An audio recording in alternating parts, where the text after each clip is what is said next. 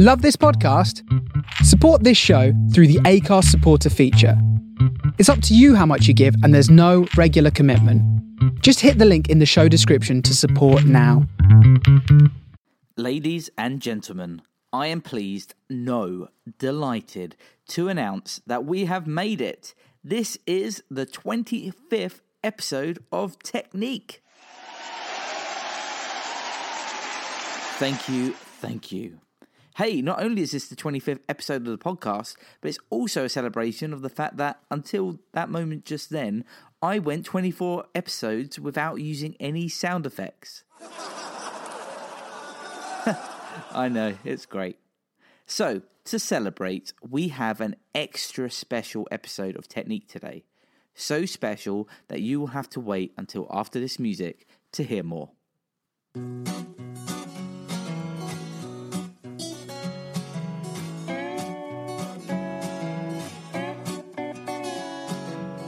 Okay, so around 4 years ago, I met someone via email, and at that time, I would not have expected that we would go on to collaborate with one another. Yet, 4 years on, and we have run 5 events together, hosted 25 podcasts, and he has contributed to a number of articles on the website that I run, creatorhub.com. It is, of course, my co-presenter, Richard F. Adams. Now, we discussed what we could do to mark our 25th episode, and we decided that one thing that we haven't done up to now is discuss our own work and why we make these podcasts. So that's what this is. In today's episode, we talk about Richard's career and a little bit about mine. We also discuss digital art, including both the challenges and opportunities it faces. Plus, we reflect on why we run these podcasts and the Technique events. It gets pretty deep at times, especially when we talk about some of Richard's current artwork, which explores the darker side of selfie culture. Yet it's also optimistic as we look ahead to what 2019 could have in store. We also talk a little bit about how you as a listener could get involved. One way, of course, is to subscribe to this podcast and to rate it 5 stars on iTunes, as that really does help. So, actually, why don't you do it now? Come on. I'm waiting. Right. Okay, while you're doing that, let's get started with the interview, which we recorded in IBM London. Where does your interest in art and technology come from? I was a child who used to take things apart at home, so radios and things like that. Always wanted to see what was inside a box, take the back off a TV or something, electrocute myself. I wouldn't say I'm an electronics person or anything like that, but I was just curious to know how they worked, and you could see things by opening things. I had a ZX Spectrum, which never really used for programming. I learned a bit of Sinclair Basic, but just used it for gaming. And then in the very late 80s, I got my hands on an Archimedes computer with something called Artisan Pro, which was the first 3D animation program I'd ever seen. And it was in a school, and I was teaching in a school, art teaching. I'd just come out of college, and I was teaching art and music. And the music department was very advanced, and every kid sat at a sequencer. And we had Cubase and a recording studio and things like this. Very advanced for a school, very lucky. So I used to use that at the weekend with my friend. We used to record, and then during the week I'd go down back to the art room, and I'd use the Artisan Pro software on this Archimedes computer to make limited animations, 3D animations. And then gradually I thought, I can do more than teaching. I wanted to do more, and I was still at this point painting. I did fine art as a degree. Very early 90s, I just decided I wanted to go back to college and do a master's degree, and I found this master's degree at Middlesex University at Cat Hill at the Art College, which I think was the only one in Europe at the time, and it was what people now would call computer arts degree. It was called Computing in Design at the time. And it had been started in the 80s by a very, very forward-looking man called John Lansdowne. You can find John Lansdowne on the V&A website. There's a whole page about him and the work he did. And now Lansdowne Associates did the original Channel 4 logo in 3D, all of that sort of stuff. Very, very clever man. And he set a department up where it had this little MA running of about 30 people each year. And they were all artists or designers. And they took you in and they spent 6 months working with you on programming, maths, hardware, anything you needed. And then after 6 months said, right, you're artists, now go and make art. Now, at the time, we had the internet, but we had no web, so it's pre-web. To render anything took 3, 4, 5, 6 days over a VAX cluster. It was incredibly hard. Everything was computational. So the first programming language I learned properly was C during that year. I was never a natural programmer, and we had lots of help, but nonetheless, you sort of understood it. Then in the mid-90s, the sort of digital boom, the online boom kicked in. So I got offered a job in an interactive TV company, making interactive TV games in the mid-90s. So I made about, between 10 and 20 interactive television programs. We worked with things like Mastermind, Family Fortunes, Channel 4 Racing, the Oscars and things like this, and we overlaid interactivity onto those programs that could be live or pre-recorded, and you could interact with them via a system. This was analog. And then that took me on a whole strain of things, and the next thing I did after that was opened a digital arts department in a university. So I went there and founded 2 digital arts degree courses in the late 90s, 2 master's degrees, one in computer arts and one in composing for games. Set that up, got to about 1,000 students in 3 years. And then I moved on and took advantage of the dot-com boom, really, and earned some money and went around companies and worked at companies. With digital, now in the background, the art was still going, but I was never really exhibiting. By this time I'd stopped. But I was still making things, and I've got piles of stuff at home and half-rendered things and on old discs I can't read now. It's just over time, in the last sort of decade, it's come back as something I've been doing more and more of. So I've gone full circle, and I've gone through that journey of earning money and then coming back into producing art. So I'm now back at producing art that is nothing special in terms of any techniques I'm using. I'm painting directly onto a Surface Pro with a stylus. I'm deliberately pastiching previous styles, very expressionist stuff. And I'm exploring the opposites of what it means to be in selfie culture, where everybody puts great things about their life up. I'm putting the worst things about your life up as selfies and bringing out the sort of internal angst and things. So very expressionistic, very monk-like, very Francis Bacon-like. And then next year the plan is to take that into full augmented reality so that the things are actually confronting you in space.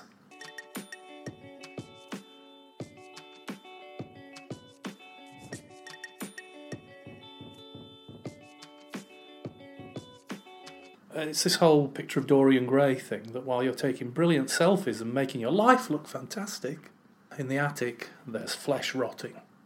So, and what's happened, of course, in the meantime, in the gap, is while I've been working away quietly and not exhibiting, I've started exhibiting again. I had a solo show this year, got another one lined up for next year. Technology's changed, and technology's now become incredibly democratic. That much easier to make things. So I think 25, 26 years back, I was having to learn very advanced maths, proper computational skills, and now I don't have to make these images. But next year when I get more advanced, I'll be back to the computation stuff. And so I'm very interested in, and what I've always seen computers as, and this is interesting because I always did see, even 25 years ago, that when the very first proper art course I did was a classic art foundation course, and on that they taught us how to make paint.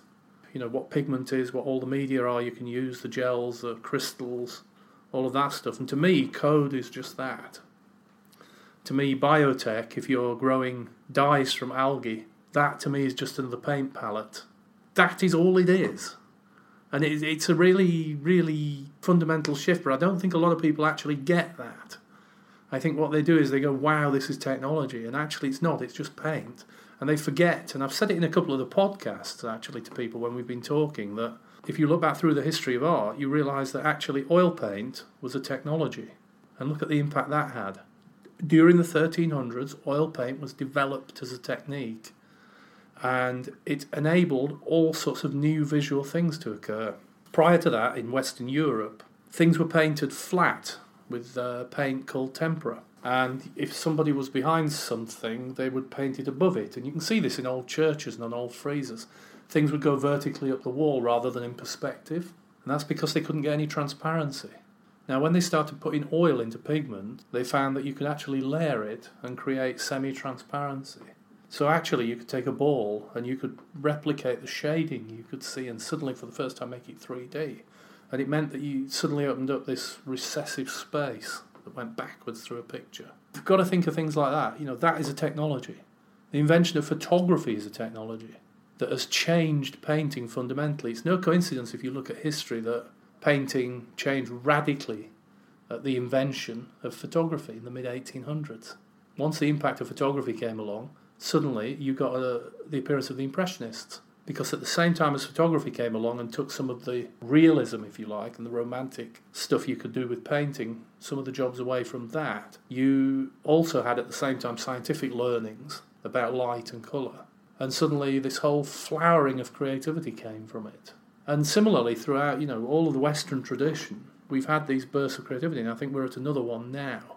And this is where I'm coming from. I actually just view that as the next photography. I view it as the next thing. But the potential for what we've got now is much, much greater, because now, for instance, we've got access to things like neuroscience, biotech, computation, connectivity, and all of these things, whereas before you'd have the invention of oil paint and the combination of that with perspective. But now we have a whole palette of things that are giving us palettes within palettes. There's some interesting things coming up. Really interesting things. Like one of the things I've seen on Instagram, for instance, is a movement of hyper-realistic drawing going off. And you think, why not just take a photograph? But of course that's not the point. The point is the activity. But it's booming. It's absolutely everywhere, this movement. And it's really strange, because on the face of it you think there's no need for it to exist. But actually it's showing you that you can do something that machines can't. Or you can be equally as good as a machine, if you like. And they're occurring because, actually, for the first time as well, artists can now show their work, for good or bad, and accrue an audience through digital means. And artists have never had that. That's not to say the dealership stuff is going away, but the point is you can very well make some kind of living showing your work online and selling bits and bobs. You're not going to make a fortune, and you won't get the recognition that getting in the National Gallery will give you. And in terms of history and legacy, you kind of need the big gallery system to give you that stamp, I think. But nonetheless, people are pursuing their own work, and I think it's terrific. And what drives me is that curiosity that I started with 40 years ago, where I'd pick up a transistor radio and take it apart and have a look at the circuit board and try and work out what was happening. When it comes to the approach, there is one thing that Richard and I have in common. That is that we both highly value the concept of iteration. Getting started with an idea and gradually changing it over time based on the feedback that you receive. That's what I do in my day job at IBM, for instance. I manage teams of designers and developers through that process. So I love the idea of teams that innovate and who work with agile principles in mind. Actually, that's how these podcasts work too. They will keep changing based on the feedback we get. Richard approaches art in the same way. Very interested all the time. All the work I do is about constant iteration through the media. I strongly believe artists are hardwired to be agile, and that businesses miss a trick, because what good artists do is iterate continually, and they will continually unpick what they've done and then put it back together and then try it again in a slightly different way and then try it again. Each time they get a what you might call finished piece, that finished piece is not finished at all. It's the next set of questions. And I guess all of that curiosity, innate curiosity, just drives me. I will go into a room and I will pick up something and have a look underneath it, almost without thinking. And similarly, if I feel bad, I use these stuff to sort of work through that badness. If I feel good, I work through it with that. I make music now. I write albums in a way I never could. The stuff was in my head. I learnt to write music. I learnt to play guitar. All of that stuff, but it's really hard to write that down. I can now render that very easily. And I think the questions artistically that you answer arise from the doing, not from pre-staging the questions and trying to solve them.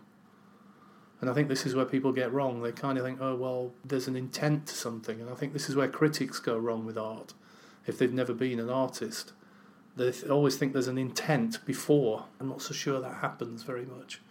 I think the artists they're looking at are often just innately curious and are constantly unpicking things, and the intent actually emerges from the process.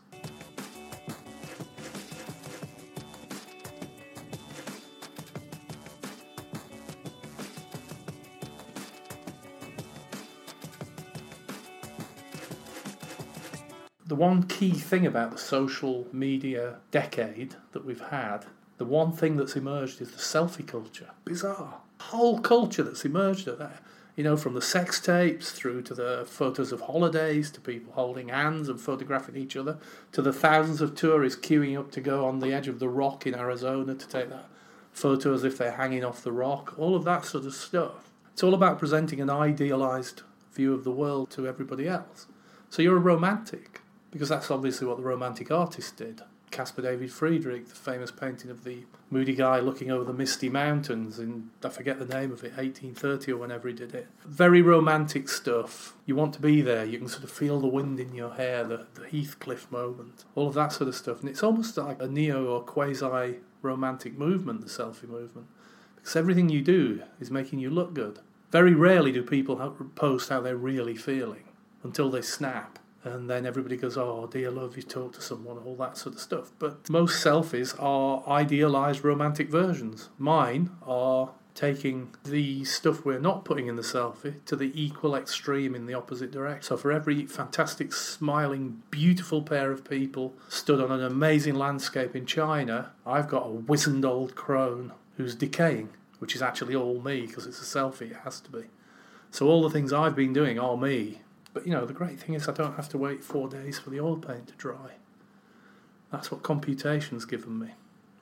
I can really crack on and work very quickly in a way that selfies also are taken very quickly.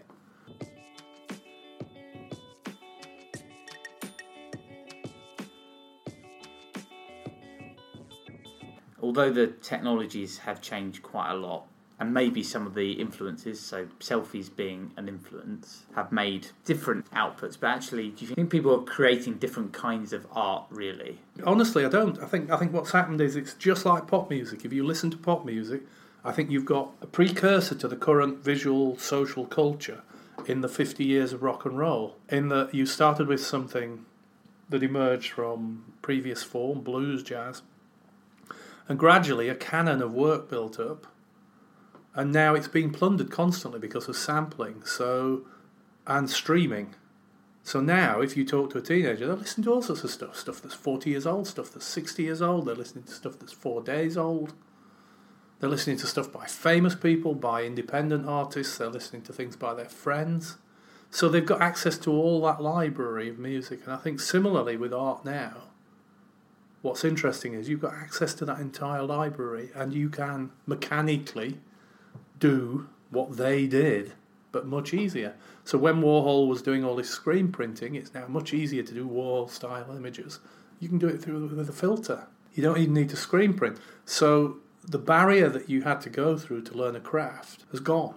Do you think it's the same as well with looking at art as well? The way that you experience it has probably changed too. So I heard someone saying recently about music that there was time where you might listen to a song on the radio, you might not actually get to hear that song for a long time. Again, you may purchase it in a store eventually, or you might not even have the opportunity to do that. And therefore, when you're listening to that song, there's a chance that you're taking it in as if you may never hear that again. And so the way you're experiencing is a lot more present. And I think in general, there's a lot of talk about people not being as present in what they're experiencing. People are on their phones, or they're scrolling through various social media channels, or they're multitasking. They're looking at their phone while watching a film, while doing something else. I think scarcity, a terrifically interesting thing. It was very scarce, and certainly when you had vinyl records, and one of the reasons I think vinyl records are back is the answer to this question from my point of view, that it was an event actually putting a record on.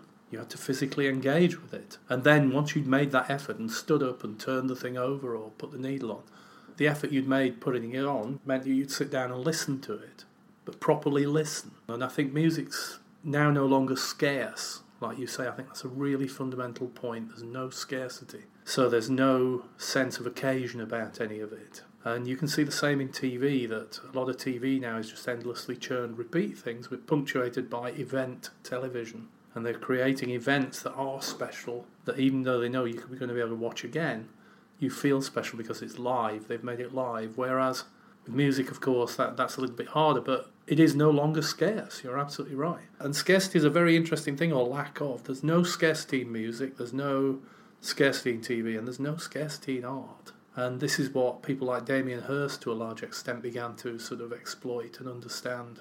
Their work lived in the media, and there was a very low level of craft and very low level of anything else. The shark had to be replaced periodically. But now, of course, the Banksy, the shredding, which was clearly all a setup and very, very funny and well done, but, it was clearly a fully staged event. Those sorts of things reflect quite well on the fact that it's scarcity, because suddenly this expensive artefact became something we're all used to seeing, which is endless shredded paper in offices. Yeah, he was addressing that himself and saying, actually, it's not scarce. The ironic thing there, of course, is it doubled in value immediately.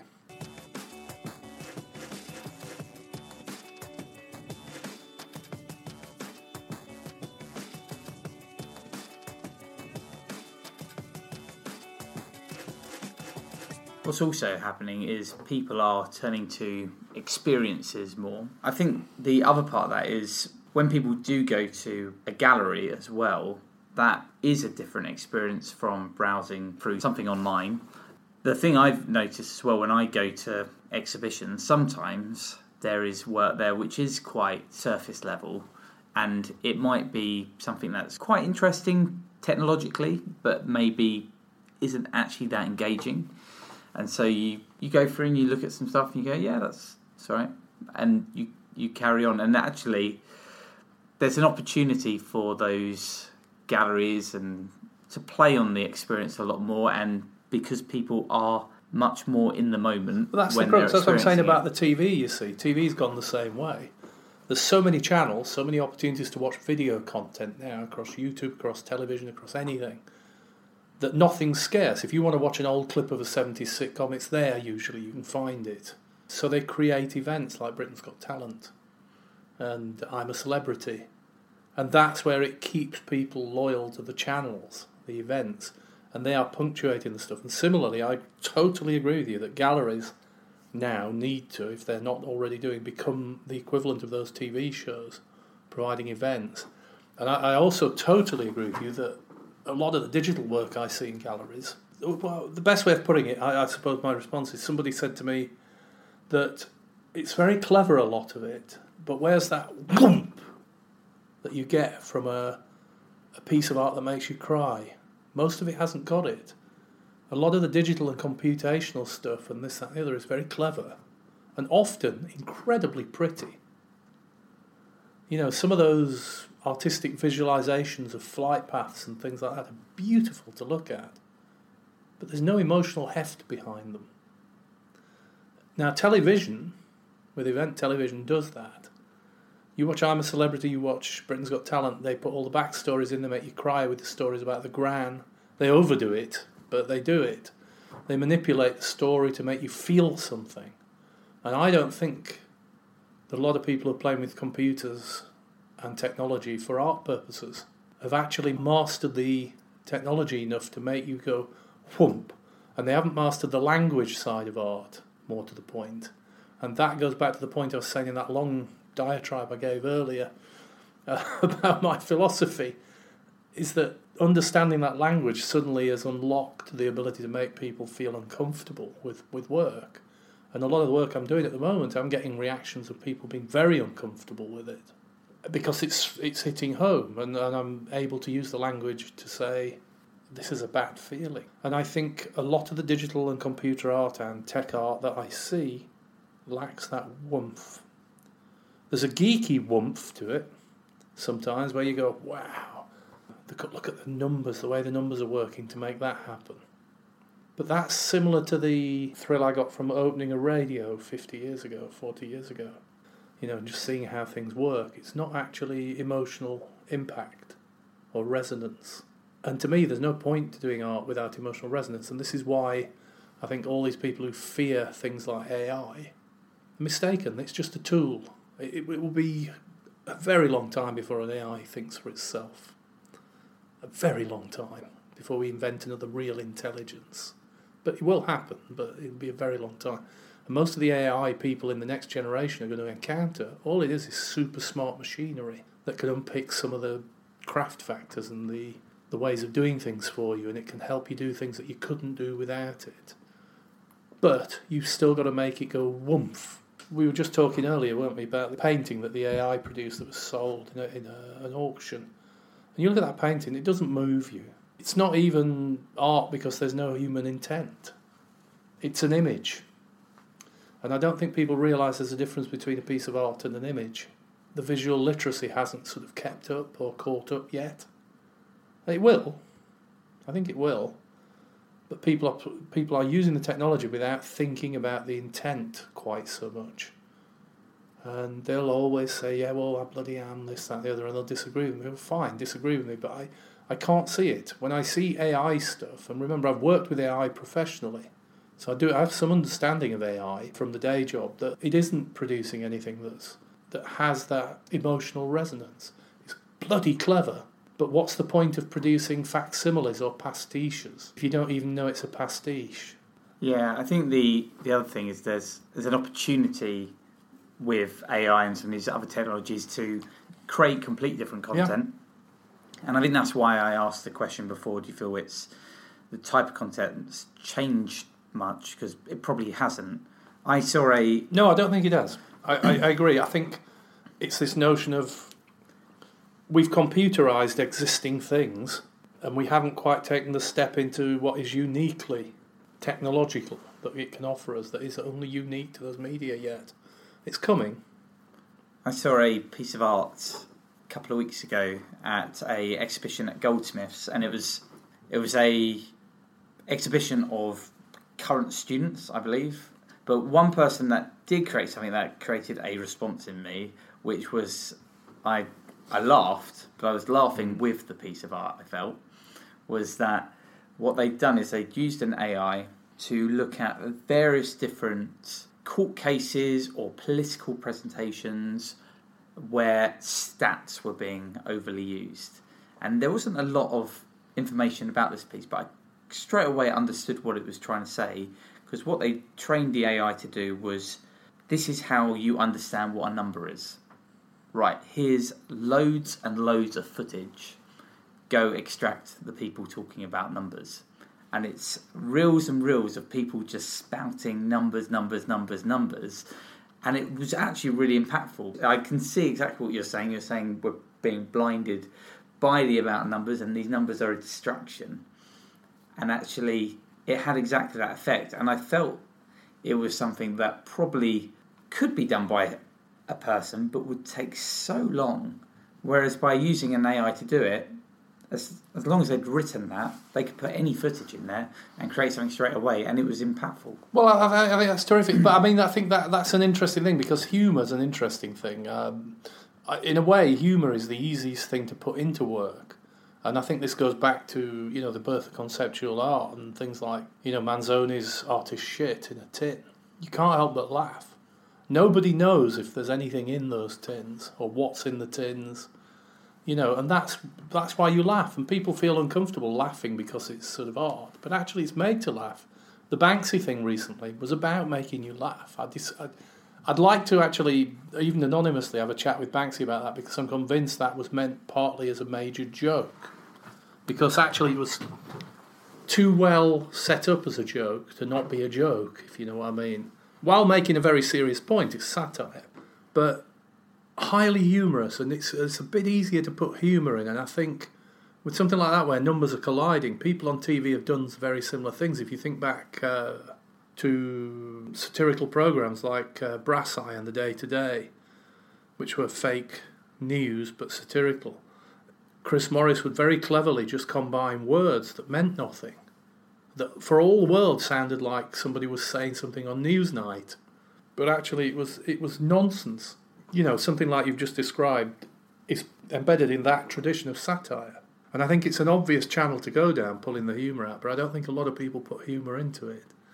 But it is a way of communicating. But what they're finding very difficult to do is the stuff that makes you cry, or the stuff that makes you feel overwhelmed, in the way that some of the great religious pieces made people, certainly at the time they were done, overwhelmed. And I think humour's a great way in. I really do. And it will come. I mean, this stuff will come. It's just we're at the birth of something completely different at the moment. There's certain things, when you look at throughout the history of art, you see an old Rembrandt a self-portrait from when he's an old man, and you look at his eyes, and he's sort of sad when you look at the eyes.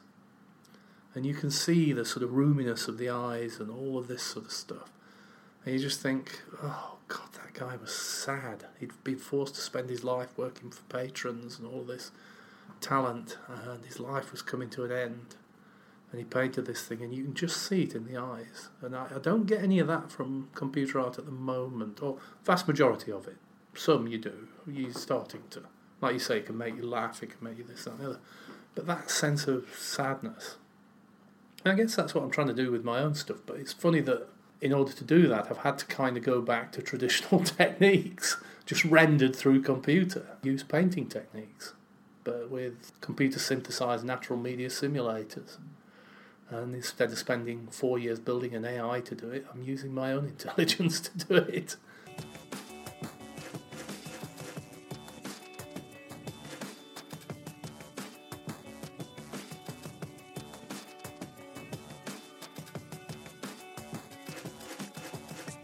We met digitally, and we met around Create Hub, the website.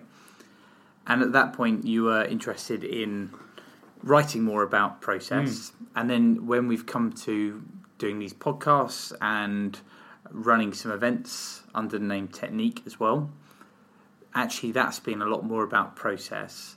It sounds like you're very interested in process in general, but actually what's been the reason for wanting to look more at that over the last few years from your point of view? Well, the great thing about the podcasts in particular, and what I've enjoyed, and one of the things I've sort of enjoyed, the fact we've worked out a nice way of doing it between us, where we do one sort of alternate ones, and there are two of us doing them, and we get a slightly different view on things. And because nobody's view is less valid than anyone else's, but it's allowing me to reflect. So when I've talked to people, you reflect on things, and that reflection is a key part of the artistic process, and I think it's tied into the fact I've started making again, properly. Artists gather in groups and they talk about work and things like this, and this is a way of doing the same thing but in a slightly more contemporary way, really. I interviewed John Pettigrew, who's the guy who was broadcasting art to the stars. Now, he's not an artist, he never claims to be. He's interested in the process of how you can monetize it and how you can sell it. He's interested in the commercial side of it. But he's still doing this thing about broadcasting art to the stars, and I'm very interested in that. Well, why would someone want to do that? And then you think, well, in all those interviews, they'll say one or two things that you think, oh, God, yeah. And talking very heavily, I've talked to, over the years, Paul Weir, I talked to about music. And Paul's an old friend who I've known for donkey's years, so we've talked many, many times over the years. Again, even talking to an old friend like that in a formal situation when you're interviewing and having a conversation that is being recorded, therefore there's a formality, they say things that you have forgotten they knew, or that you didn't expect, or that trigger a thought in your own head. So every single one of these podcasts is a chance for me to go, okay, well, let's test my own thinking on this. Other people have got, possibly more valid viewpoints than I have. It is testing. It's testing. It's proving. It's testing. It's the same thing I said at the start, that you're picking something up and you're looking underneath it. So you get somebody in a room and you have the chance to say, well, why? And we made a choice with these podcasts, didn't we, of saying, okay, well, let's concentrate on process. Partly because there weren't many podcasts around that actually talk to artists about their process within using computation and things like that, technology. Lots of things around where they talk about technology, lots of things talking about art, but nothing about the process, the creative process, the artistic process. And that was fascinating for me because it helps me absolutely reflect on my own. And there are not enough books out there at the moment that do the same thing. I still think we could make more money by transcribing some of these podcasts and actually publishing them. Because actually there are very few books that talk in this way about the artistic process and how this new technology, some of the stuff we've got coming up, where we're going to be talking to craftspeople, for instance, about things like biotech and making dyes and organic dyes from algae and all of these things.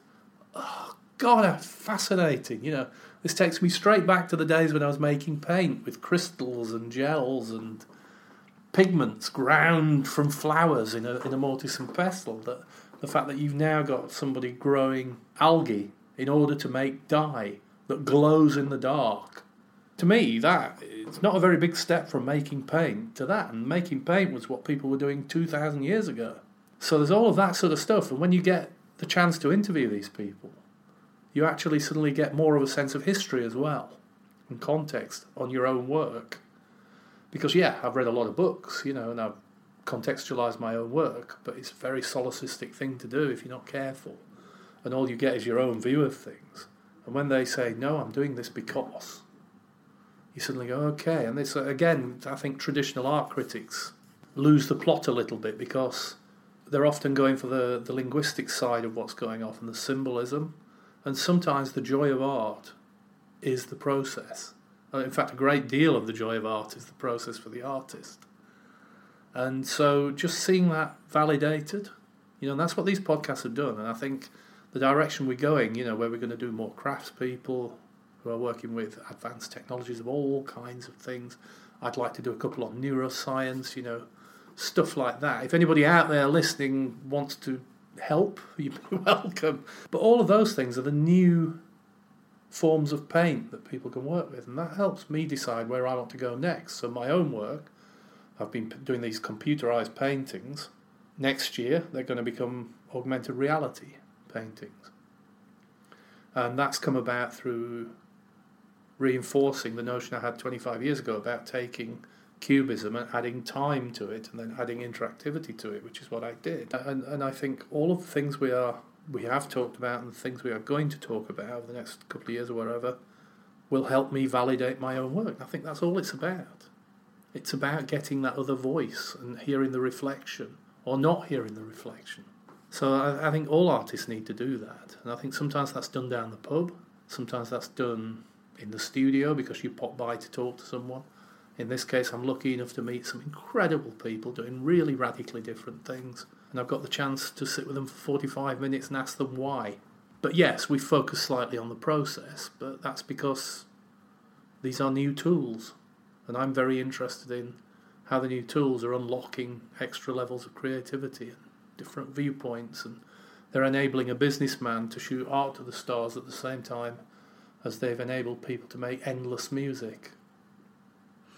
Yeah, for me, it's similar. It's a curiosity into why people do some of the creative things that they do. And so having an opportunity to go and speak to people about what they're doing and why they do it and how they do it and what got them started. And I've realised that no one is going in there saying, actually, I know in 20 years' time I want to be creating this kind of work or I want to be doing this kind of thing. Nor could they, because who knows quite what the world looks like in 20 years' time. But having an opportunity to go and speak to those people and using it as an opportunity to actually get a little bit further under the skin when meeting them means that it serves to help me understand their creativity, but also it builds a really interesting relationship with that person. So a lot of the people that I've been interviewing so far, some of them are people that I knew already. Some of them aren't people I knew particularly well before, but actually I feel that I do know now, even if we only really spoke for an hour and a half maximum, and that was our only encounter, because I know that actually they'll reach out to me about other stuff in the future. I'll probably speak to them.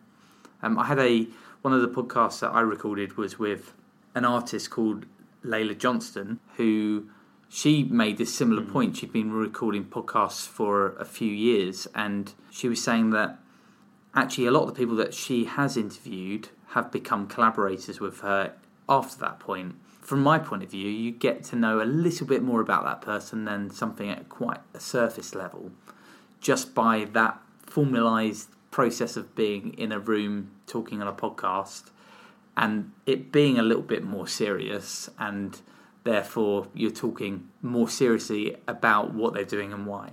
In terms of personal discovery, I think the podcasts have been great. I mean, I've probably learnt more than the listeners have, but, And it's really gratifying that we're actually now building an audience properly. Absolutely that. And this is it's this innate curiosity thing of how other people work. And I kind of want to understand how other people are trying to make things that make you go, woof, when you see it or interact with it. Or, there's so many interesting people out there now. And the technology has just opened up the ability to do so many interesting things. And we are only just starting to do really genuinely novel things with the technology.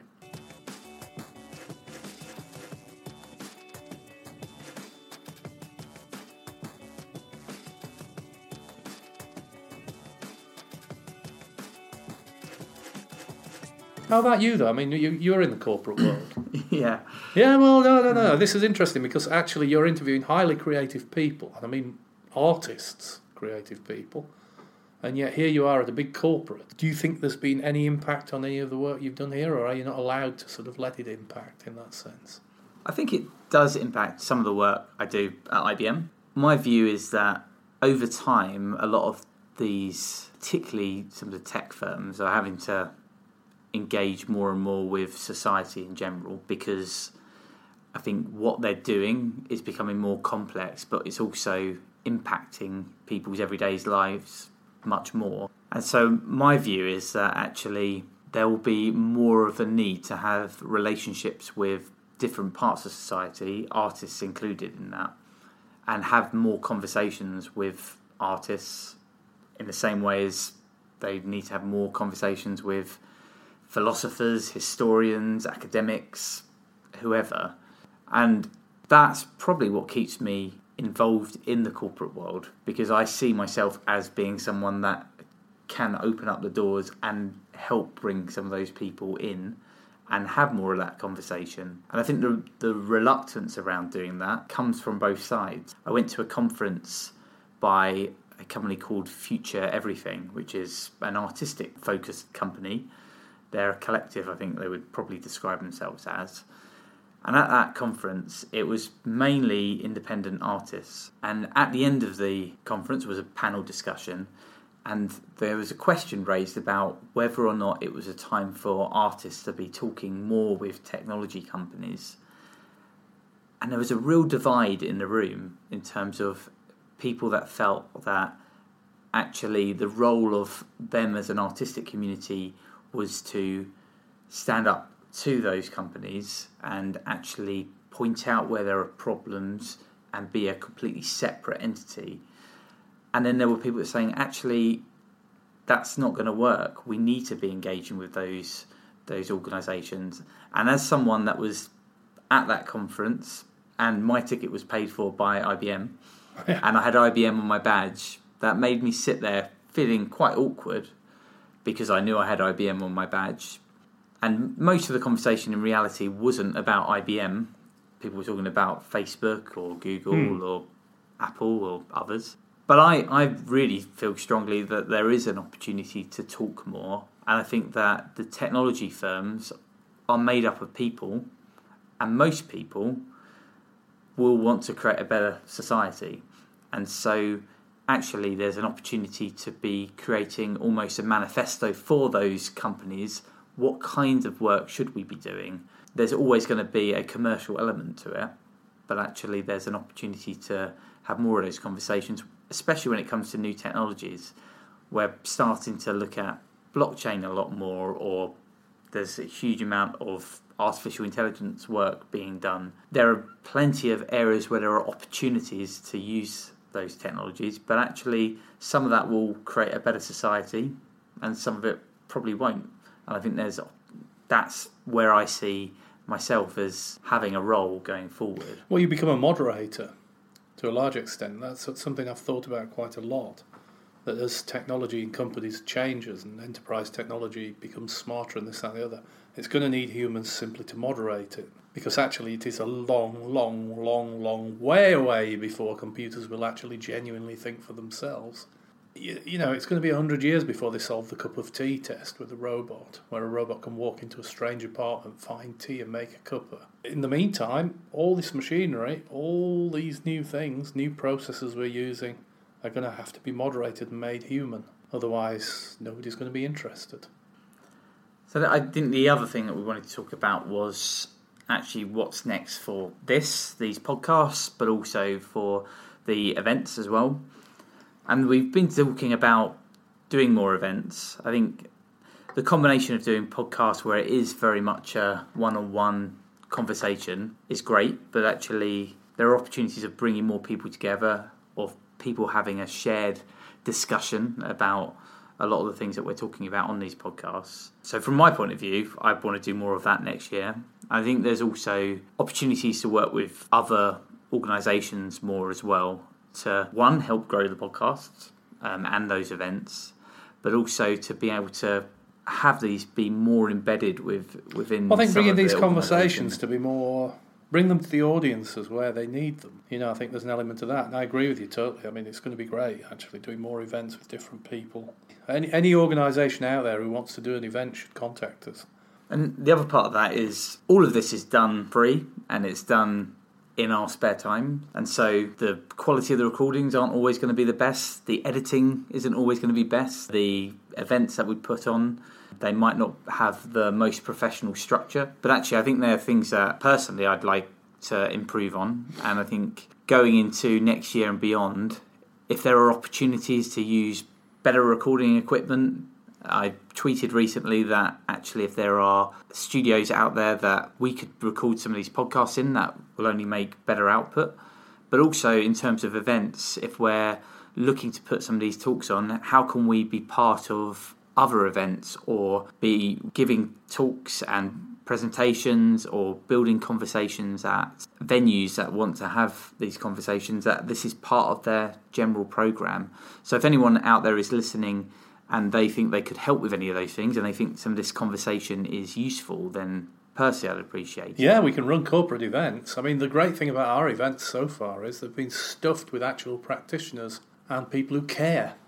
Yeah, I think that's the other thing. I think people are generally quite reluctant to give feedback people are comfortable sometimes giving positive feedback, but actually criticism too. And actually that is a gift, and it is something that helps create better events, better podcasts, helps us build a better community as well. So I think that's something that, as much as we say, give us a 5-star on iTunes, give us a rating, that helps actually get a bigger audience. There's no problem in DMing us on Twitter, giving us Absolutely. some feedback there, or contacting us through the Create Hub website, because actually that only helps make this better, and I think that's what we want to do. I'll tell you what we should do next year. We should aim to take from every podcast and every event one learning, and from those 15 or 20 learnings, create a manifesto and go on the rampage with the manifesto. That would be a good aim for next year, I think. 2019, the year of the manifesto. But there is something to be said for marshalling your arguments like that and starting to build pressure and change culture and all of that sort of stuff. I think manifestos are great. I think art world is sadly lacking manifestos at the minute. The 20th century was full of them. Not enough manifestos, you're right. And only a future life. I only want you to be. And only when I walked away. Freedom has its perks. Yeah, freedom has its perks. Well, that's our 25th episode. When we started, I wouldn't have expected us to have made 10 podcasts, let alone 25, so thank you everyone for listening. It is really encouraging to see the number of listeners increasing, and it's good to know there's an interest in the process behind digital art. We do have one more episode for the year, of course, so look out for that. Also, we'll be planning some events in 2019, so make sure you subscribe and keep listening to find out when they will take place. For now, I want to thank Sean Miller for the music that he created for these podcasts, and to Derek Clegg for the last song, as well as, of course, Richard for being part of this episode. In the meantime, thank you again for listening, and we will speak to you again soon. Take very good care of yourselves. Bye.